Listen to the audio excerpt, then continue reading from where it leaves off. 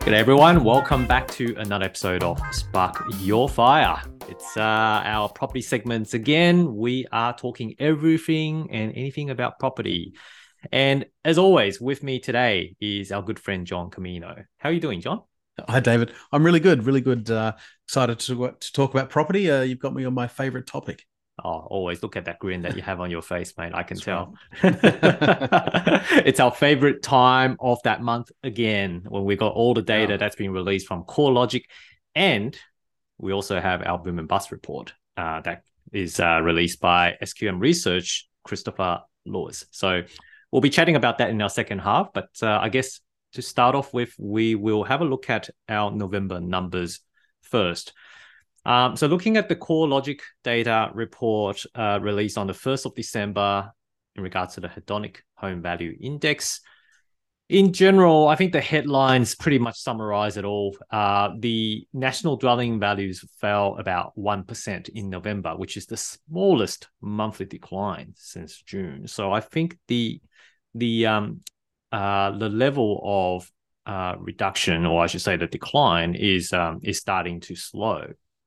And across the capital cities, I mean, we're just going to call out a few highlights. So Sydney's at 1.3%. So again, this is just at high level. This doesn't differentiate between houses or units. We will jump into houses and units a bit later. But from an overall perspective, Sydney was down 1.3% last month. Brisbane is down 2% and Hobart is down 2%. So those are the bigger players. Canberra actually won 1.2 as well. So those are the ones that's got the bigger decrease or reduction in that case in terms of the changing values.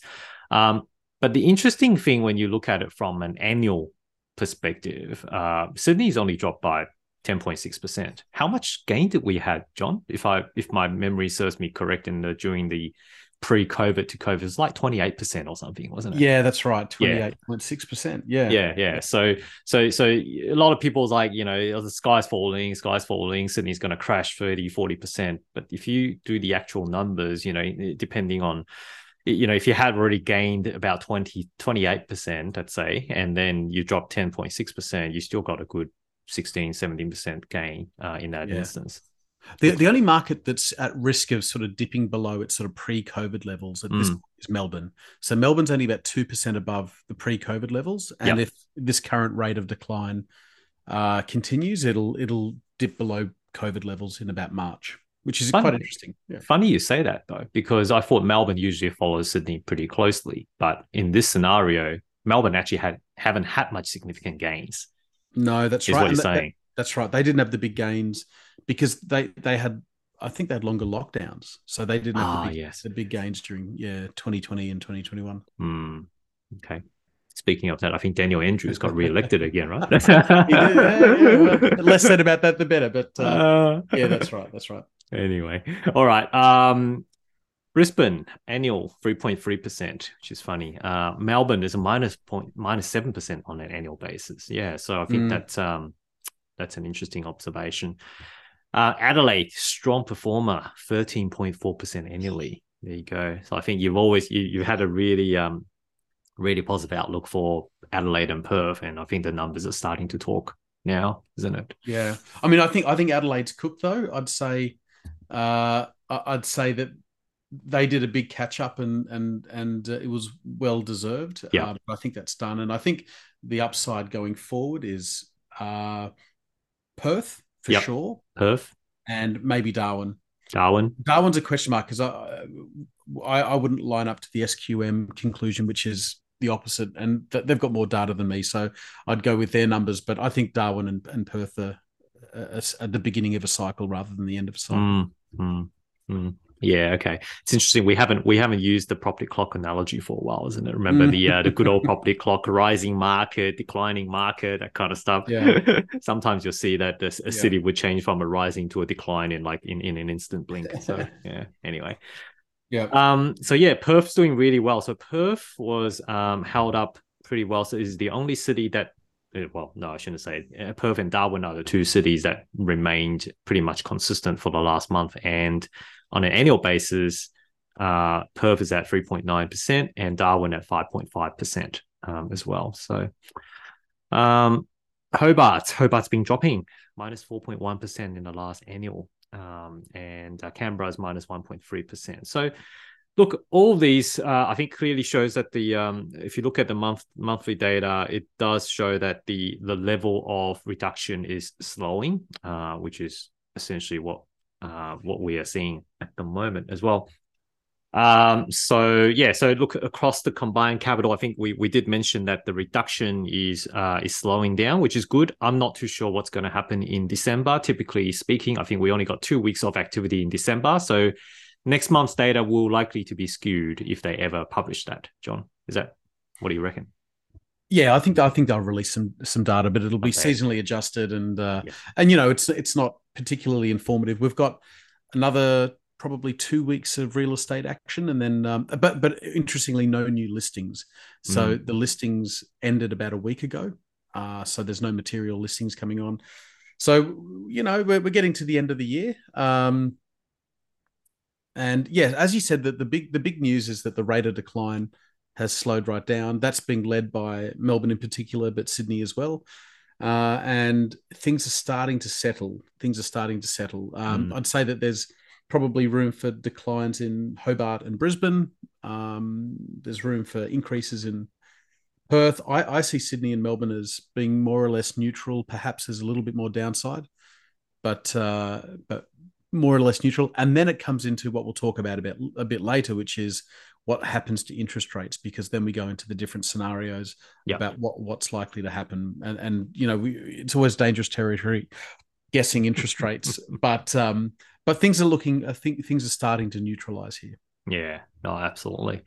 Okay, so and I like what you just said. Basically, it's all going to get dependent on the interest rate, because one of the key messages that I took out from this report is the trajectory of interest rate remains the most important factor for our housing market conditions in terms of the outlook, and that is absolutely spot on in terms of what we should be looking at. So that is essentially, that line itself pretty much have summarized what the 2023 outlook is going to be in that instance.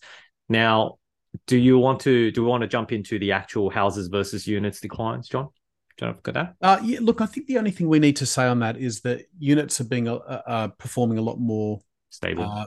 They're a lot more resilient than houses at the moment. So generally speaking, what we've seen is a contraction in detached houses at the upper quartile. So we're seeing, big eastern suburbs and northern beaches and lower North Shore detached houses come down the most. We're seeing the best performing suburbs being the inner southwest and western suburbs and those sorts of things. Not to be too Sydney centric, but we're seeing that across all the capitals. Again, we're not seeing that in the unit market as much. So units are slightly down, but to sort of illustrate, units are down 0.6%. And houses are down 1.2% nationwide. So, units are holding up. And what we're starting to see, and I think partly this is to do with two factors. One is population's increasing again. There's immigration. Immigration tends to go into the apartment market first, but we're also seeing things. A reversal of a bit of the COVID trend, which was about people living, by themselves. We're seeing families starting to co-locate because rents are going up so quickly. So we're seeing multiple families going into, say, a 2 or 3 bedroom unit and to afford rent. So that's starting to happen, and we're absorbing the excess supply in the market. But units are resilient, and houses still have a little way to go, I think. And that might be because the units haven't had the amount of increase, the same level of increase that the house had, right? So, that's right. Not much to drop. Okay. All right. That's good. Now, we'll briefly touch on in regards to the rents as well, which I think you've summarized kind of quite well there. So the rental market around Australia at the moment still remains extremely tight, with vacancy rates holding around the 1% or lower in most regions at the moment. So echoing in terms of what you're saying, I think I was chatting to my Queensland property manager the other day. Even in the north side of Brisbane, they are starting to see the trend of bigger families as well, which I think previously wasn't really happening. So, traditionally speaking, if you're looking at Logan areas are the ones that's most famous in terms of having, a lot of islander families, and, they'll have their, maybe a couple families living together, cohabitating in that sense. That trend is now also moving towards the northern side of Brisbane as well. There'll be generations, the grandpas, the mum and dads, and also the kids, 3 generations living together. Right. So yeah, that is definitely a common trend that we are seeing, and that's probably going to continue across all of Australia as rents continue to rise. Because unfortunately, it's just a sad fact, right? Like people, if you can't afford to pay the rent, then you either have to keep moving out, or you have to try to rent together with someone else. So, but that is good news in terms of property investor yields, because as prices come down, as rents continue to go up, the gross rental yield continues to trend up as well. So right. I think it's all leading up to what we've been saying. It's going to be a property investors party coming up in the next 2 years, John. We said that. Yeah, definitely. I mean, there's reasons to get involved. Interestingly, I had a chat to a property manager yesterday in Sydney, and he was saying that he's seeing his investor clients starting to prepare to sell their properties in 2023, because right? Maybe the interest rates are eclipsing the value of the higher rents. So that'll be interesting to see. I believe that there's not as much distress in the so SQM Research monitor the amount of distressed sales, and in Australia there are currently 6,000 distressed sales according to SQM Research, but pre-COVID it was 13,000. So the amount of distressed listings have come down. Now all listings have come down, so I don't know if there's that much distressed, but we'll see. If investors, I would have thought investors would slowly start to come into the market, particularly those with a reasonable deposit. But I'm hearing that, anecdotally, of course, that maybe investors are going to be less interested. So we'll have to wait and see. Yeah. Well, I think it's also partly to do with the overall consensus and sentiment at the moment, right? It's like we're still seeing property prices dropping. Nobody likes to put money into an investment which is going to lose value the day that you purchased it, right? So there is just that mentality mindset type of thing that plays a part here, is what I believe. But like we said, the trend is slowing. If RBA stops in terms of continue to put the rates up, then I think that will, like you said, it's going to stabilize, and then people are going to start reconsider residential investment properties again as an asset class that they should hold for a long-term period. So, well, eventually, look, and that takes us nicely to the SQM scenarios, the boom and bust report. Yep. But it's interesting. We say, when will property investors come back? Property investors will come back eventually. We're not talking about Bitcoin here. We're talking about real estate, and real estate is essential. And it's like saying, when are people going to consume food again? There's always demand for food, so it's just a matter of when. Exactly. All right. Actually, before we touch on the boom and bust report, do you want to touch on the auction clearance rates for Sydney? Yeah, happy to quickly touch on that. So last week, the auction clearance rates in Sydney were 64 and a bit percent, with nearly 800 auctions. So that's pretty. I mean, it's the volumes are low, but it's reasonably healthy. Melbourne at 63%, and Brisbane at 56%. Adelaide at 77%. Adelaide's still strong, and Canberra at 51%. Now, when it comes to auction clearance rates, only Sydney and Melbourne are the primary sort of auction markets, and Melbourne in particular. But it's still worth going through the list. Now, 64% in Sydney and 64% in Melbourne. That's pretty good. It's pretty good. Now, the interesting thing is the week before, Sydney got to 70% for the first time in a year. So we often talk on this. 70% is a nice round number, which denotes a rising from a falling market. So we are, according to the auction clearance rates, at or slightly below neutrality. So, we're seeing it in the data. The price falls are starting to slow down. We're seeing it in the auction clearance rates. It's getting to that 70% mark, or getting there and then dropping back. The auction markets, it's okay. It's okay. I mean, but what I can tell you from the ground is most properties are selling before auction, and vendors are nervous to go to auction. So it's a low demand market. There's no doubt about that. But the clearance rates are starting to get there.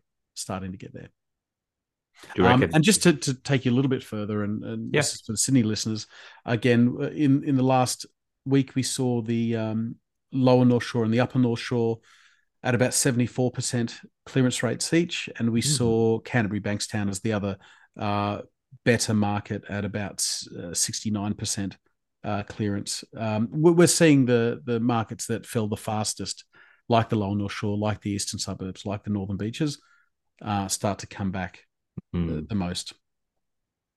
So Surprised that's positive. Yeah. What about eastern suburbs? Well, I mean, they were one of the top performing clearance rates last week, but this week it was 63%. Yeah. Inner West was 64%, and Northern Beaches was 68%. So below 70. So we're still not. The market's not in equilibrium. The market's waiting rightly for more interest rate increases. And in the meantime, that money is going into the rental market. Yeah. Okay. No, thanks for the update. That's good. That kind of sums up 2022 pretty well. All right. Now, so a good segue to look at the boom and bust report for 2023, which is traditionally what we always talk about. I think last year probably Jazz and I talked about it as well. So it's good. The fact that we like it is because Lewis Christopher has always had a few different scenarios, not just one. It's not like it's going to be this, but these scenarios also comes with the assumptions and the explanations behind what could play out under different type of scenarios. So, which is why we thought it's an interesting lead indicator. Well, I should say lead in terms of our discussion, and we use it as a segue to discuss our thoughts around the possibility potentially and the likelihood of these happening, and do we agree, do we not agree, that kind of things. I mean, it's ultimately our opinion at the end of the day. But okay, so he's got 4 scenarios here, and scenario 1, which is the base case, is interest rate peaks at no higher than 4%. So basically, the medium cash rate or the normalized cash rate will be about 3.8-ish, around thereabouts. Doesn't go above 4. Inflation peaks at 8% and falls back to 5%. Okay, so falls back to 5% in 2023. The unemployment rises but stays below 5%. Okay, so I think unemployment at the moment is like 3.6-ish, around thereabouts, and it'll go back up to about higher, but still remains below 5%. This is his base case, and this is what he thinks is most likely to happen. Now, if we look at the figures across the board, Sydney is probably most positive out of all that. So he believes that under this scenario, Sydney would have about 5 to 9% gain next year. Followed by Perth, which is 4 to 8%. So Perth is the winner across all scenarios, actually. But in this one, 4 to 8%. And then we've got Brisbane, 1 to 5%. Canberra, 2 to 3%. Sorry, minus 3 to 2%. So kind of like middle. And Melbourne, 1 to 5%. So Brisbane and Melbourne figure kind of the same. So all single digit at this point. Adelaide, 0 to 5%. And Hobart, a bit negative, minus 1 to 3%. So the average weighted across all capital city under this scenario is about 3% to 7% gain. So what they're saying is, under this scenario, when interest rate doesn't go out of control, or they don't have to lift interest rate more than necessary, when inflation is under control, so in this scenario, the inflation is under control and goes back down to 5%, and the unemployment doesn't go horrendously high, in this case, 2023, the property prices will still go steady. So pretty steady, 3 to 7%. Like we're talking about single digit, which is nothing. It's not something that like a 28% or 30% that would make the headline, right? But still, this could be the best case that we could hope for in the 2023 with a lot of uncertainties. But ultimately, hoping things will work out by themselves. I've rambled on too much, John. No, no. Look, I mean, it's good. His base case is positive. His base case is growth. That's the main message. It also assumes it's called, the base case is called, quote, rates on hold, but this means 4 more 25 basis point rate increases, or 1%. So we get a rate increase in December, January, February, March, and then we're done. So essentially, the rate increases are done by Q1 next year. So that's, and then the market gets the confidence from that, and then Peters bounces along. So it's I like his base case. Positive. Do you think the rates are just going to go consecutive in the next few months, or they could maybe put 1 or 2 up and then maybe leave another 1 or 2 towards mid to late next year, depending on how things go? Yeah, those scenarios come up. What do I think? Oh, I'm burnt by predicting interest rates, but they're definitely going up in the short term. But they're going to go up slowly. Even the Fed has come out and said, I think Jerome Powell said 2 days ago that the size of the increases are going to reduce. Okay, good. Positive. From December, including December. So the market loved that. So, yeah. So they're all aligned. Yeah. Okay. Awesome. All right. So that's scenario 1, which is the base case. Now, scenario 2 talks about the Goldilocks, which is the really positive case here. Not too cold. Yeah. The assumption here is the interest rate peaks at no higher than 4%. So same as the base case. However, there will be rate cuts. They're basically saying then rate cuts in the second half of 2023. So for whatever reason, the RBA will start cutting the rates in 2023, and that's going to fuel the property market a little bit. Inflation. So the inflation side of things peaks at 8% and falls back to 5%, exactly the same as the base case. And unemployment. Unemployment rises but stays below 5%. Again, exactly the same as the base case. So the only difference between the Goldilocks and the base case is where there will be rate cuts in the second half of 2023. Yep. And if that's the case, then we are seeing on a combined capital city average of about 5 to 9% increase. So the base case was 3 to 7, whereas in here, it's 5 to 9. So slightly higher, but in particular, looking very, very bullish on Sydney, which is 8 to 12% increase, and a very bullish Perth, 9 to 13% increase there. Relatively bullish for Brisbane at 3 to 7%, and relatively bullish for Melbourne, 2 to 6%. So we're not talking about like a significant differences between the base case and the Goldilocks. In this case, we're just adding a couple more basis points. And I think personally, this might be because, yes, there will be rate cuts, but it's not going to be like big cuts. There might be just a 0.25, to regain some confidence back into the property market. And also potentially maybe to alleviate a bit of mortgage stress as well, given the fact they've been going really, really hard in the last 6 months, right? So any thoughts, John? So two things. Firstly, it's unclear why interest rates would be cut in the second half of the year, because there are no differences in the inflation assumption. So if we saw inflation come down more, instead of 5%, maybe it came down to 3%, I could see them cutting. But it's unclear as to why they would be cutting in the second half, other than maybe something goes wrong, but that's unclear. So yeah, I'm not sure why interest rates are going to get cut. I've always thought that they would break something, but then that would turn up in a lower inflation number. But that's not here. The second observation is, and this is a theme across all of the scenarios, this is the Sydney Perth show. Like, there's all of the scenarios have very positive Sydney numbers and very positive Perth numbers. Now, I can kind of see why Perth, you'd be very bullish on Perth. Perth's been undervalued for 15 years now, or it's been going down for 15 years. I'm interested, and I'm a Sydney guy. I'm always bullish on Sydney. But I'm interested to see that level of confidence with Sydney.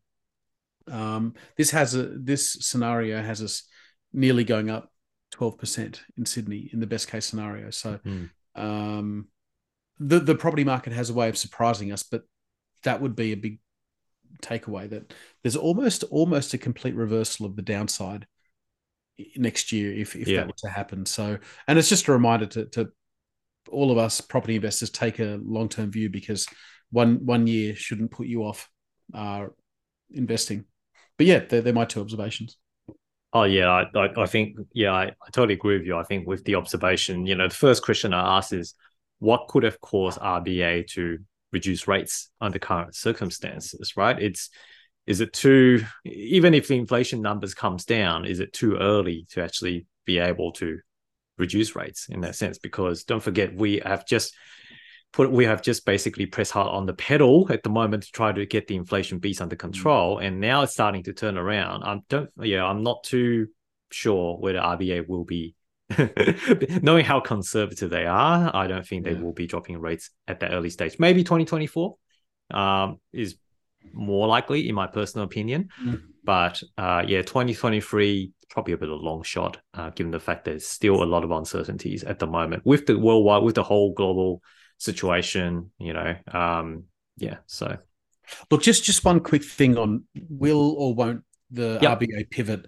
The RBA came out at the beginning of this week and essentially apologized for people listening to them on the statement that they won't raise rates until 2024.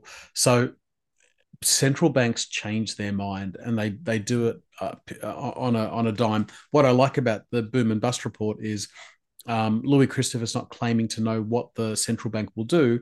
He's saying if the central bank does X, then Y will happen, because central banks change their mind. So will rates get cut towards the end of next year? Totally possible. Totally possible. They could even come out and say this week that they have no intention of cutting rates next year, and it will still happen. So that's definitely a possibility. So it's a very reasonable scenario. Fair enough. Okay. Awesome. Moving on. Scenario 3, which is called false dawn.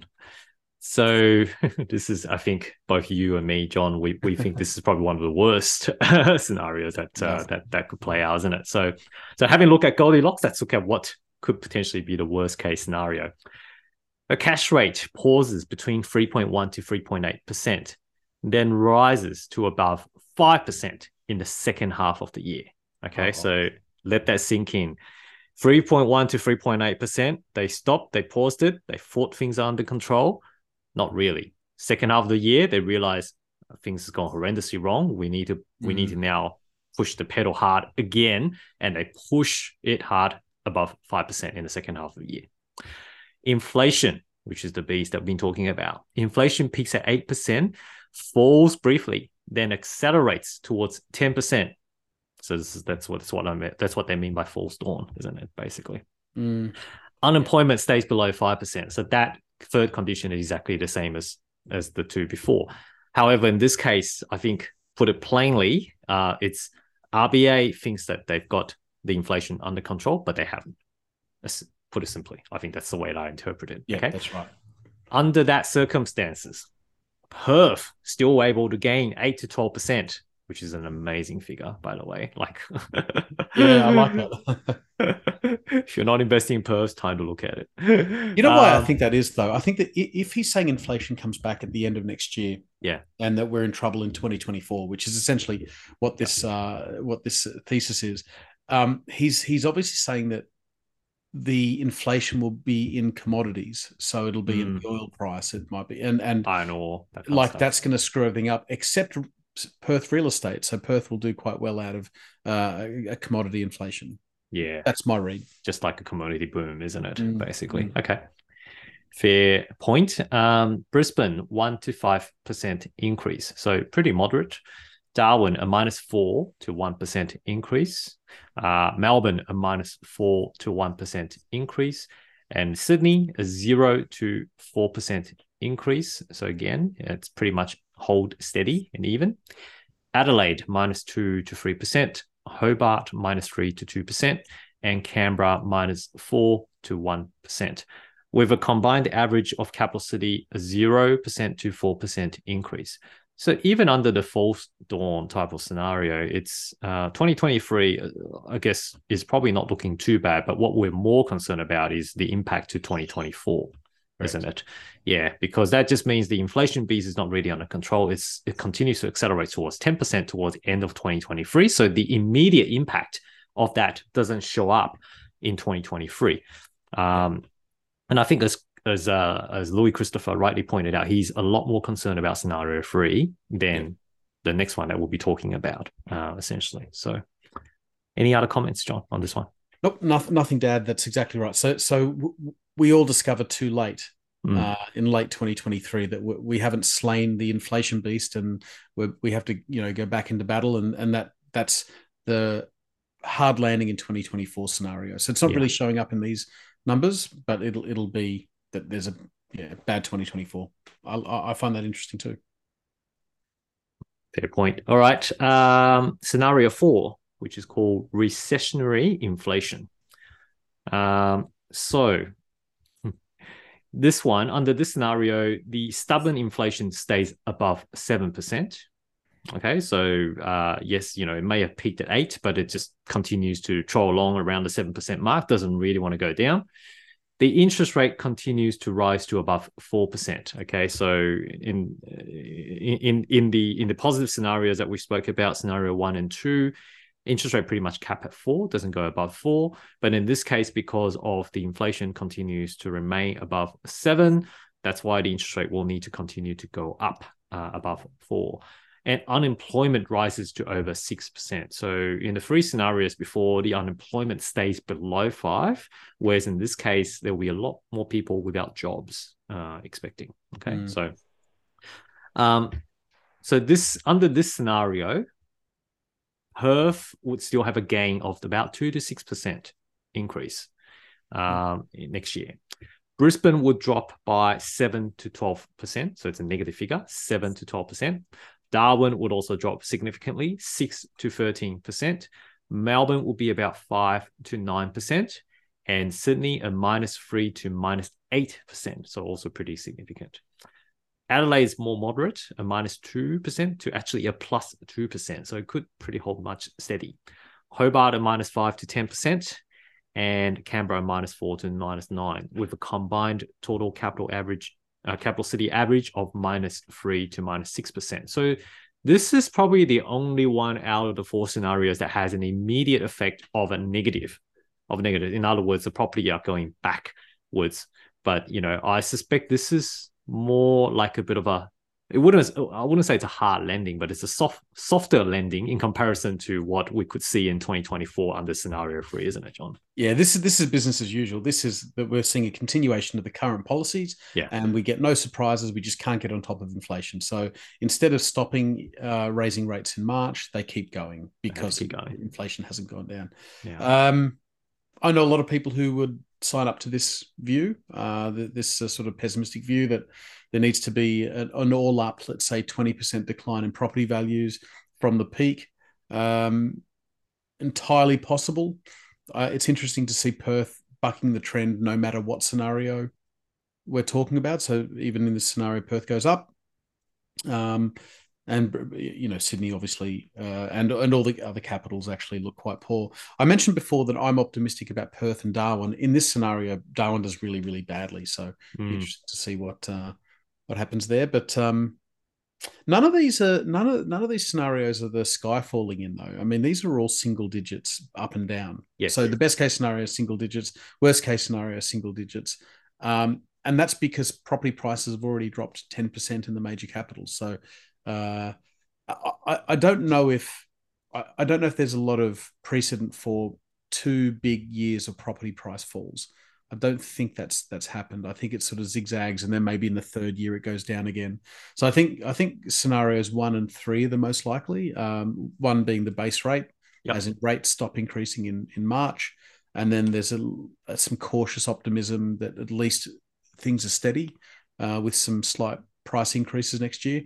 Or scenario 3, which is where we kind of declare victory on inflation too early, and then it comes back, and then we're dealing with it again in 2024, and that's probably the most likely.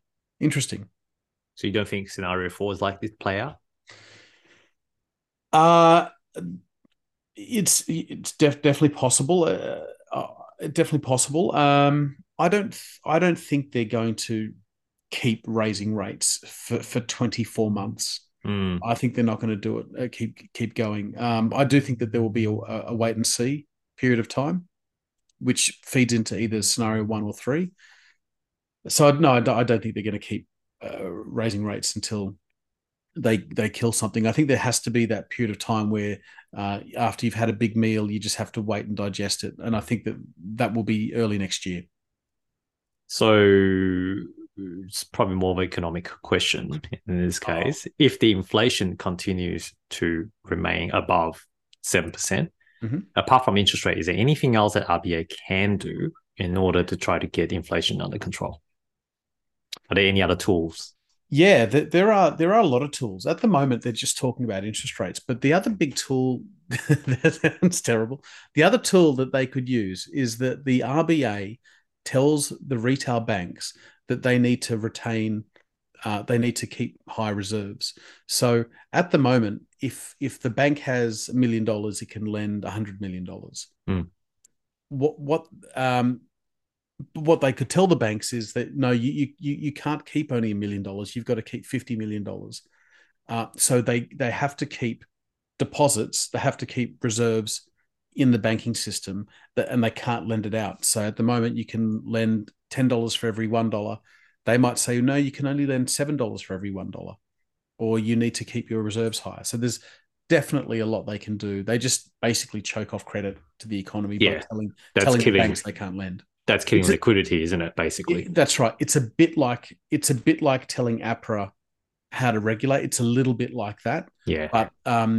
But in the US and the UK and Europe, where they don't have an APRA, you would call that keeping more reserves.